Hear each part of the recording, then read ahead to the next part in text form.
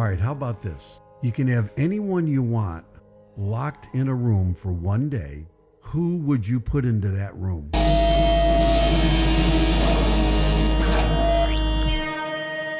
You can torment them or do anything you wish except kill them. You cannot kill them. You can't maim them, but you can torture them, such as tickle their feet or set up a little spanking machine for them.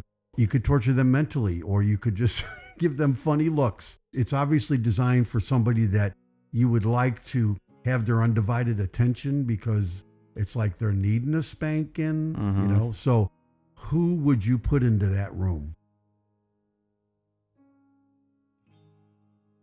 At least in my personal life, I guess I'm fortunate to not have someone I can put in that category. If I had to pick one, the first person I would think is probably Mitch McConnell. Yes.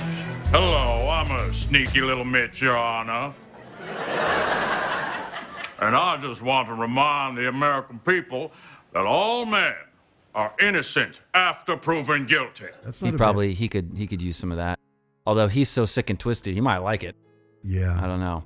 I would just like to be able to take his glasses off. First of all, not have him have those for a day would be helpful. That's a really, really good candidate. So for me, my first thought was, well, Donald Trump, I'd like to have a day of his time so I could have him, give him a little talking to. Our jobs are fleeing this country.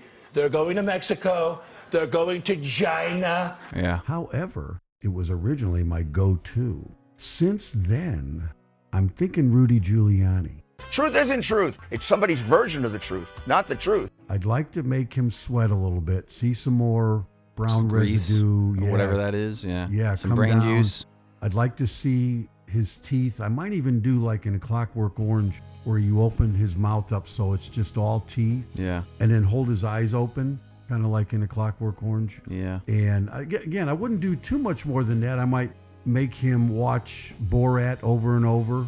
And by the way, he doesn't get anything to eat for that day. If he has to go to the bathroom, I will allow bathroom breaks. Now, this is the interesting part about my little scenario. I want to give him the hope that there is some elements of this day that won't be bad, so I will release him and take him to the bathroom and then wait for him and then come back. I'll give him a little privacy and then seat him back down in the chair. And he'll go because he'll feel this sense of ominousness that if he tries to fight or get away, that it could be bad.